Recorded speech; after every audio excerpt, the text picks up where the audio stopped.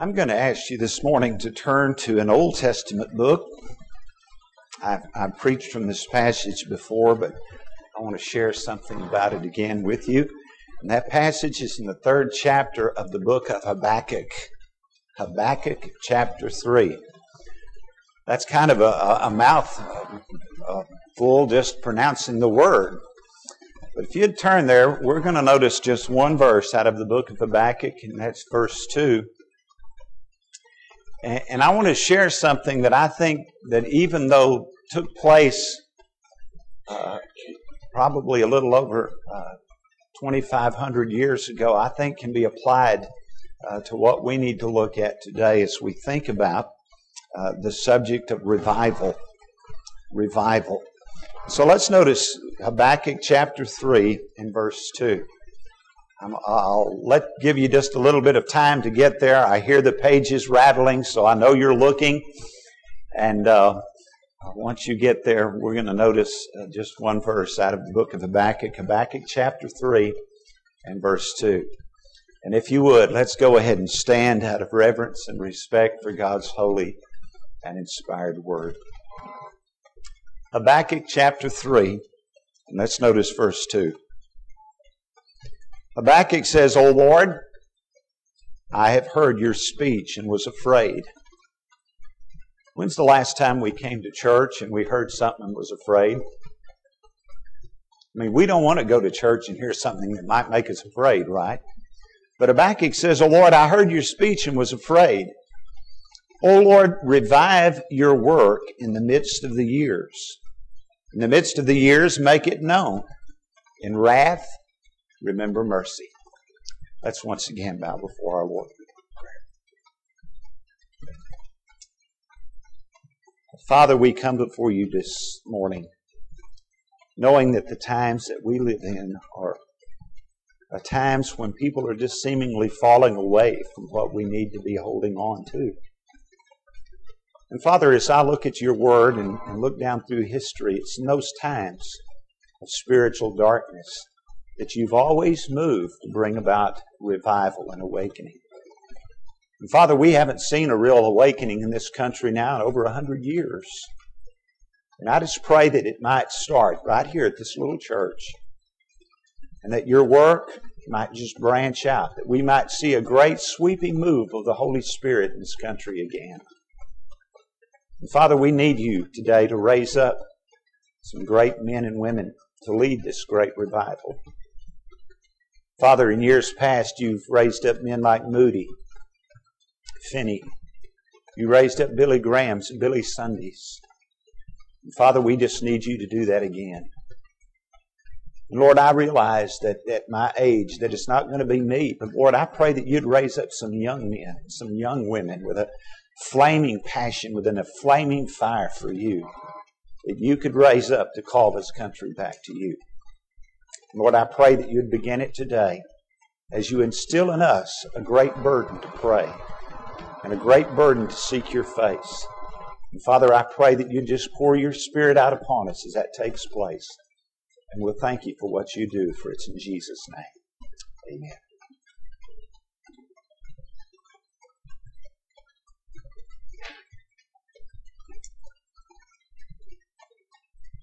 You know, a lot of folks have different ideas when it comes to the subject of revival. To some, revival is a specific time and a specific place. I can remember the first little church that I pastored in the piney woods of East Texas. We had what was called revival time every year. On the 4th Sunday of July, every year, we had revival whether we needed it or not. That was the idea. And during that revival, every year on the 4th Sunday of July, we got a special speaker. Most of the time, our special evangelist came from the city of Hugh Springs. And if we didn't get the pastor of the First Church at Hugh Springs, we went out to Veal Switch and we got the pastor at the Veal Switch Baptist Church. And every once in a while, when we were really very fortunate, we even had a special singer come in. And we would have special singing and special preaching. And the one thing we always had is we always had plenty of food at the revival. You know, if Baptists haven't ate, they haven't met. Isn't that true? Come on, wake up. But I would notice something during those revival times of this concept. Sometimes we saw God move in a great way. The first revival that we had at that little church, we had 4 precious souls come to know Jesus Christ as their Lord and Savior. And that church hadn't had a single person saved in the last 5 years of its existence.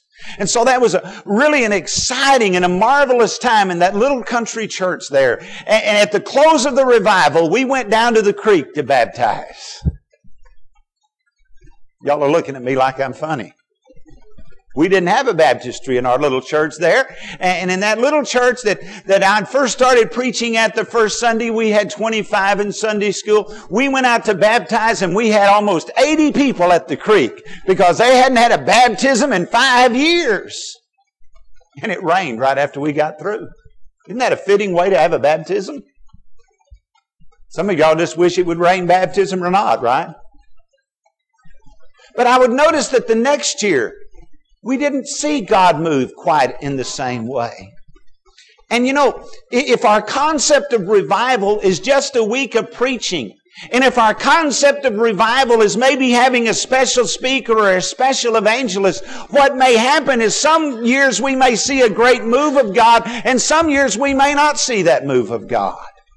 But I noticed something about that little church, and I've noticed it ever since. Sometimes we can have a week of services and people get excited and they get kind of revived, and within a month or two we need it again because we've slipped right back to the same way we were before. But you know, that concept of revival is probably the normal concept that most folks have today when we talk about revival, isn't it? A week of services, hopefully people get excited. Maybe we see a few people saved. But you know, real revival takes place when God's people turn back to God with a repentant heart. One of the things that takes place in revival when God's people turn back to God with a repentant heart is that we experience His cleansing and we experience His forgiveness. You know, one of the things that takes place when God's people turn back to God and they experience His cleansing and they experience His forgiveness is the fact that we're released from guilt. And folks, when people are released from the bondage of guilt, you know what takes place? When people are released from the bondage of guilt, there's joy that takes place. There's a happiness that takes place. When you know that you've really been forgiven and when you know you've really been cleansed from sin, my dear friends, there's just a joy unspeakable and full of glory that takes place.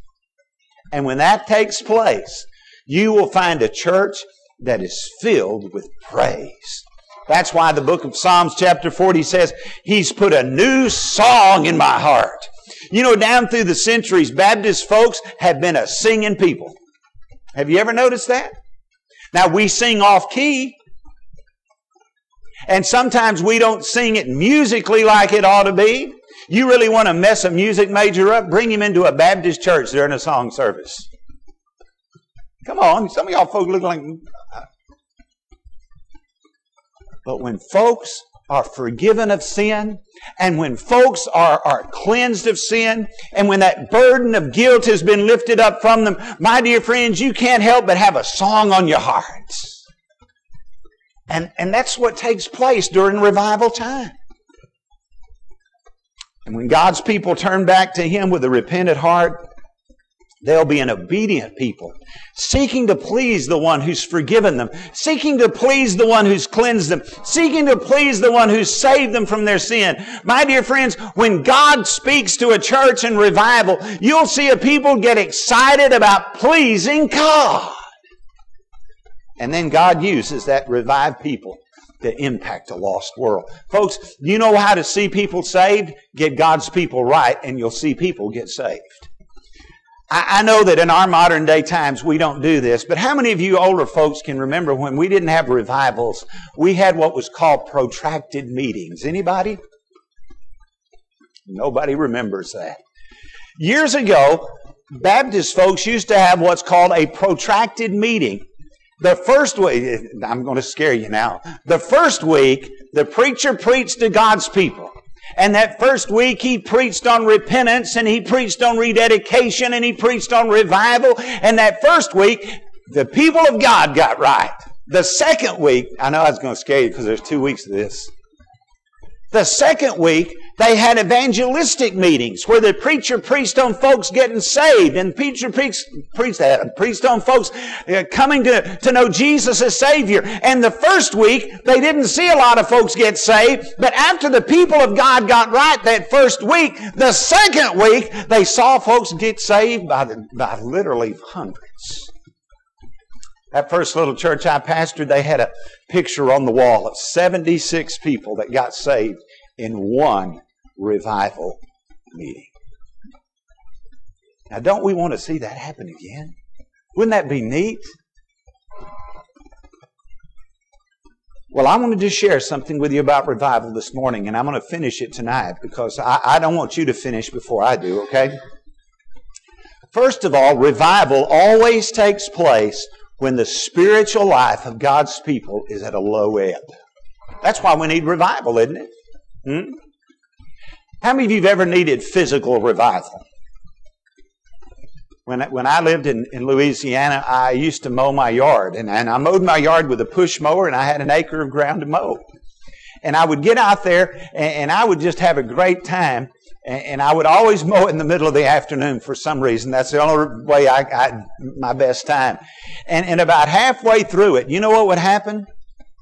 My shirt would be wringing wet with sweat because in Louisiana, when the humidity gets up to about 80% and the temperature is about 95 degrees, you're going to sweat. And so I would sweat everything out, and I would do and I would go in and I'd get something to drink, and I'd drink 3 or 4 bottles of water, and I'd be revived. You know what that means? Go out and go at it again. You know, spiritually, a lot of people need revival. And they need revival because spiritually, they're at their lowest ebb. They used to be excited about serving God. They used to be excited about their relationship with God. They used to be excited about what God was doing in the world. But now it's just kind of drained at the lowest ebb. And you know that's seen in the book of Habakkuk. Habakkuk wasn't writing to lost people. Habakkuk was writing to save people. He was writing to people who claimed to be God's people. And yet when you open the book, you find that God's people, God's very people who were claiming His name, were ignoring His law. You name the commandment, and they were breaking it in Habakkuk's day. You know, we have the commandments of God, and Jesus said, if you love me, keep my commandments. They were evidently not loving God because you named the commandment and they were breaking it.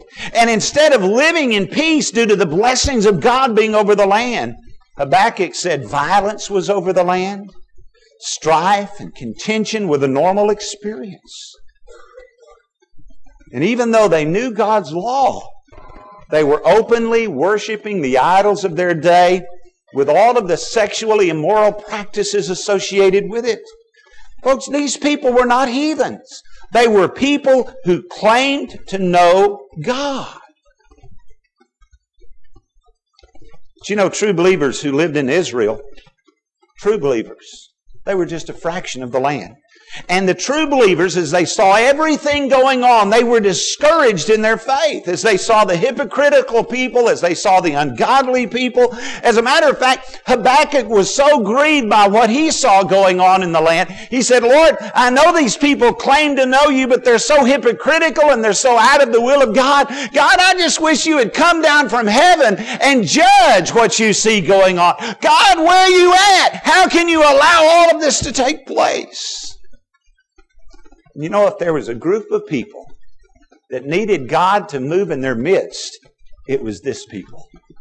This was a dark time that called for revival. And that's why Habakkuk prayed, oh Lord, revive your work in the midst of the years. And you know, you think about something I just want to share with you. I know that we as God's people today point out all of the things that are going on in the world that call for God's judgment. Folks, if you're really close to God, if you really have a burden for the work of God, abortion has to be something that burdens your heart. Did you realize that we've aborted almost 10 times as many babies as Jews that were killed in the Holocaust?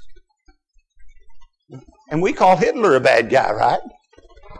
If you're a person that loves the Lord and you have a burden for God's people, you have to be burdened for the perversion that's taking place in the family today.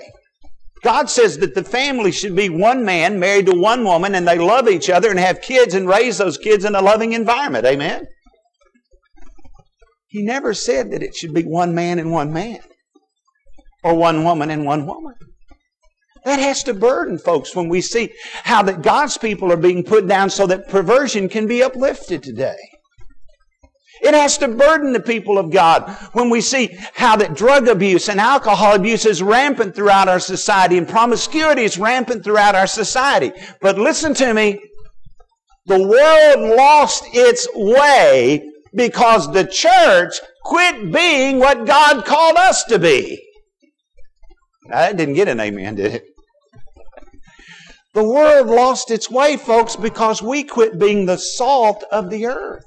Didn't Jesus say you're the salt of the earth? But if the salt has lost its savor, what's it good for? Jesus said it's good for nothing but to be trampled under the foot of men. Now listen. The world is like it is today because we haven't had convictions as a church, and we haven't stood by those convictions to the point that we've irritated the world. Have you ever had salt on you, thrown on you? Did you know that salt can be very irritating? Have you heard somebody say they've rubbed salt into the wound?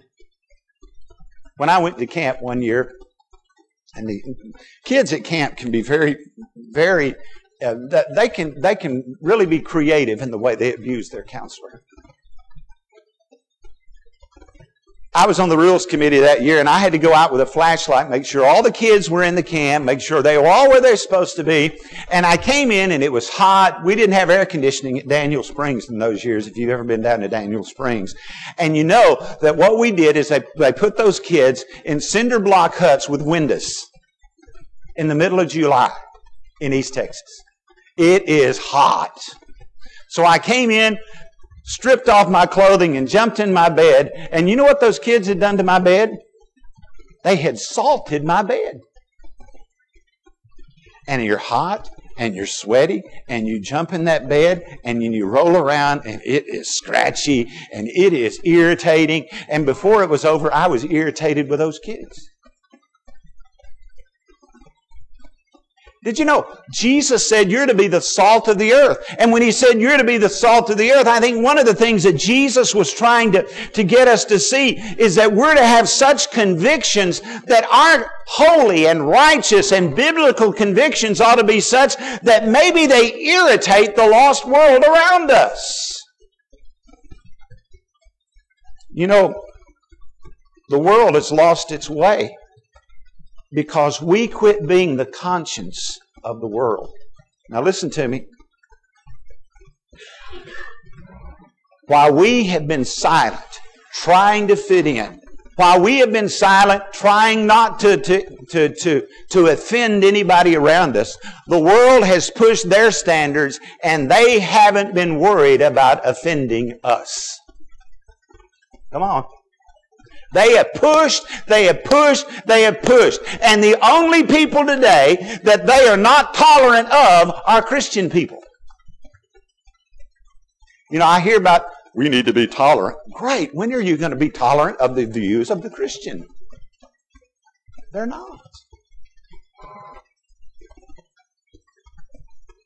And we have compromised just to get along.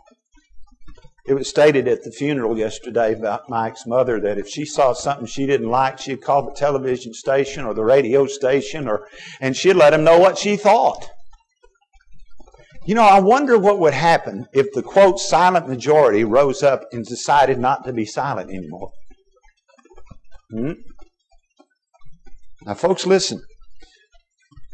The problem is, as our world has taken a downhill plunge towards judgment, they've had even less respect for God's people than they would have had we stood up and been counted. I think, secondly, the world has taken its plunge. The world is like it is today because we haven't lived the abundant life to make this world thirsty for Jesus, the living water. Have you ever been thirsty? How many of you have ever been thirsty? Last year I went out with the kids and during the missions thing, and we mowed yards, didn't we, Cale? And we finished up at this one big old house out back towards sundown, and we were mowing yards, and as we were mowing yards, I think it was Princess Leah that came up and said, "Well, Mike, here's a thing of water." And she gave me some water. And you know, I'm not a big water drinker. I'd a lot rather drink Diet Dr. Pepper, wouldn't you? Huh? No. But man, I chug-a-lug that because I was thirsty. See, folks, when you get thirsty, you want something that satisfies the thirst, do we not? And the Bible teaches that what we need to be doing is living in such a way that we make this world thirsty and we make this world desire to have a relationship with Jesus Christ. Listen, folks, we're living in a world that is joyless. We're living in a world that is full of danger and full of discouragement and full of depression. And what people need to see is that they need to see in a Christian that the joy of the Lord is our strength. Have you ever went to church? Church is one of the most joyless times of the week. Let's be honest, isn't it? The favorite verse of most believers when they come to church is, "He that endures unto the end shall be saved." I mean, we don't sing with joy anymore, do we? Just look around at folks when they're in our song services today, or next week even. We don't sing with joy. We sing like, Brother Mike, yesterday, one of them guys said, "This isn't a funeral song." I said, "In the Baptist church it is." They said, "This is an invitation song we're supposed to sing." I said, "You haven't been to Baptist church. All of our songs are funeral songs, the way we sing them sometimes." See, y'all look like you're at the funeral now. I mean, right? But yet, we're to live in such a way that people see the joy of the Lord. We ought to have an enthusiasm when we come to church to worship our risen Savior. We ought to live in such a way that people see our risen Savior. I know that somebody once said to me, "Brother Mike, you just joke around too much." Well, when you're happy, you ought to joke around a little bit, don't you think? Huh? Instead of seeing joy in the average believer's life, most of what non-believers see is they see a very critical and unforgiving people. And why should the lost embrace something that's going to make them miserable? Folks, listen, the world's not looking for something to make them miserable. They've got that already. They're looking for something to make them joyful. And we ought to be living in such a way that they see Jesus and realize that He can make them joyful. Folks, these are dark times for the world. And they're dark times for the world because they're dark times for the church. They're dark times for the church. Now I want you to just notice how God moves to bring revival. Would you agree that most of our churches need revival? Would you agree that the world today needs to see a revived church? Well, how's it happen? Very simple. God moves to bring about revival by laying on His people's hearts a burden to pray. Did you realize that every revival recorded in Scripture, every revival recorded in history started as God's people got serious about prayer? What happened after the saints of God? And we're going to look at this tonight. But what happened after the saints of God in Acts chapter 1 prayed for 10 days? The Holy Spirit fell. They were all in one accord. And 3,000 people got saved. There was only 120 in that upper room, but they met for 10 days in prayer. And they got united, and 3,000 people got saved. Can you imagine what would happen today if God's people would pray? You come down, you see that America's Second Awakening. You know how it started? They're a group of college kids, and they started a club. You know what their club was called? The ACLU would love this one. They were called the Holy Club. That'd be run off college campuses today, wouldn't they? And yet they began to pray. And as they began to pray, the Holy Spirit began to fall. And God began to raise up some great evangelists. And as a result of that, it swept throughout the entire United States. All because one group of college kids got together and began to pray and claim God's promises. And God blessed. The Great Wales Revival began as Evan Roberts and others began to meet and began to pray. And as God's people began to pray, God raised up some great evangelists to lead people into the kingdom of God. You know, we need to pray for the same today. We don't see evangelists today like we used to. We need to be praying that God would raise up a Charles Finney or a Dwight L. Moody or a Billy Sunday or another Billy Graham. Wouldn't that be neat to have some folks like that? Wouldn't it be wonderful that you could turn on your television set and see somebody on TV that you knew was filled with the Holy Spirit, that really loved the Lord and was preaching out of the power of God and seeing people saved and not just trying to pat his pocket? Come on, wake up. Be great. But the key is, folks, we've got to pray. We've got to pray. Folks, we need to realize you can't organize God. We've tried to organize revivals and we've tried to program revivals. The way to have revival is to pray. And as we pray, God will move to bring revival through anointing His Word. God said He would bless His Word and would not return void. And God said it's through the foolishness of preaching that God saves the lost and reaches His own people. You know, we need to be praying that God would anoint His Word. You know how I can tell when God anoints His Word? There's a couple of things. When God anoints His Word and God begins to speak to the hearts of the people, you know, it is God who keeps the attention of His people. We have relied on the preacher keeping the attention of the people. And folks, I'm going to tell you, I can't keep people's attention. But when God gets a hold of a congregation, He'll get their attention. Amen? How many of you have ever heard a fellow by the name of Jonathan Edwards? Anybody? Jonathan Edwards preached back in the late 1700s.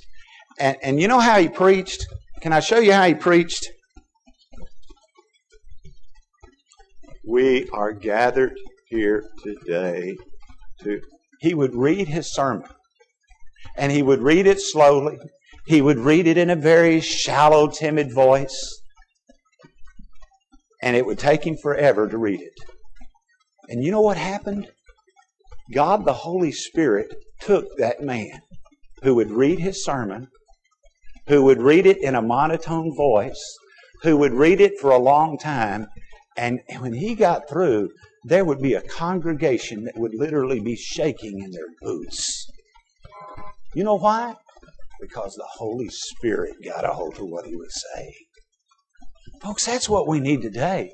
We need the Holy Spirit to move in such a way that the results aren't explained through the personality of the preacher. And the results aren't explained through how loud the preacher preached. And the results are not explained on how dynamic he was. But the results are explained through the power of the Holy Spirit. Let me share this illustration. I close. First Sunday I was at Lydia Baptist Church. I gave an invitation one night. So I gave the invitation. I was shocked. Everybody in the congregation came down to pray. I mean, I'd never seen that before. It just blew my mind. I mean, everybody came. All but one little girl. Little girl's about 23, and she stopped in front of me, and she said, Brother Mike, I need to be saved. Could you tell me how to be saved? Yeah, I think I can do that. So I shared with her about Jesus, and we had prayer at the altar, and she invited Christ into her life. And that night before she left, she said, Brother Mike, can you come down and talk to my husband about being saved? Yeah, I'd be glad to. Went down and talked to her husband. Said, now, Alan, let me share with you what God has to say. And he stopped and said, Brother Mike, said, there's no need to open the Bible. Said, I can't read. Graduate of one of our Texas's finest high schools and couldn't read. So I shared with him just what the Bible had to say. He said, well, that's really neat. I'll think about it a while. Okay. Next Sunday, he's in church. Preached to him. Didn't make a move. Next Sunday, preached to him. Didn't make a move. Sunday after that, he came down. He said, Brother Mike, he said, I need to get saved. And the reason I need to get saved, I've been watching my wife, and there's a real change in her. Her changed life did more than my going and reading to him. Well, we knelt at the altar, and I said, now, Alan, you need to ask Jesus to save you and whatnot. And he said, well, okay. He said, I'll pray. And most folks at the altar, they pray very silently and very quietly, not Alan. Dear God! And he prayed for Jesus to save me. I thought he was going to scare the deacon right there to half to death, And that next week, we were in Wednesday night Bible study, and Alan said, Brother Mike, can I testify? And I go, well, no, I don't. Okay. And this is his testimony. I just want y'all to know I got saved last week. And everybody's going, yeah, we heard. But he said, Brother Mike, I don't want to offend you in any way, but when you got up to preach, I never heard a word you had to say. I said, well, a lot of folks in our church like that. He said, no. He said, the whole time that you were preaching, God was speaking to my heart. God was telling me I needed to be saved. God was telling me that I needed salvation or I was going to go to hell. The whole time you were preaching. In fact, he said, I just couldn't wait till you get through so I could get saved. That would be neat, wouldn't it? And I learned something that day. Folks, if we're going to have revival, it's not going to come from what I say. It's going to come from God the Holy Spirit taking what is said and anointing it and speaking to people's hearts. Folks, these are dark times. They call for revival. And they call for a supernatural moving of God's Holy Spirit. Now, folks, if that scares you, you need revival. But we need God to move in our midst again like He's never moved before. And that comes when God speaks we pray. Will God give revival next week if we pray today? He might. It might take 2 or 3 months. It might take 2 or 3 years. But folks, we need to get so desperate for a move of God that we're not going to quit praying until God moves. That's what we need. Revival.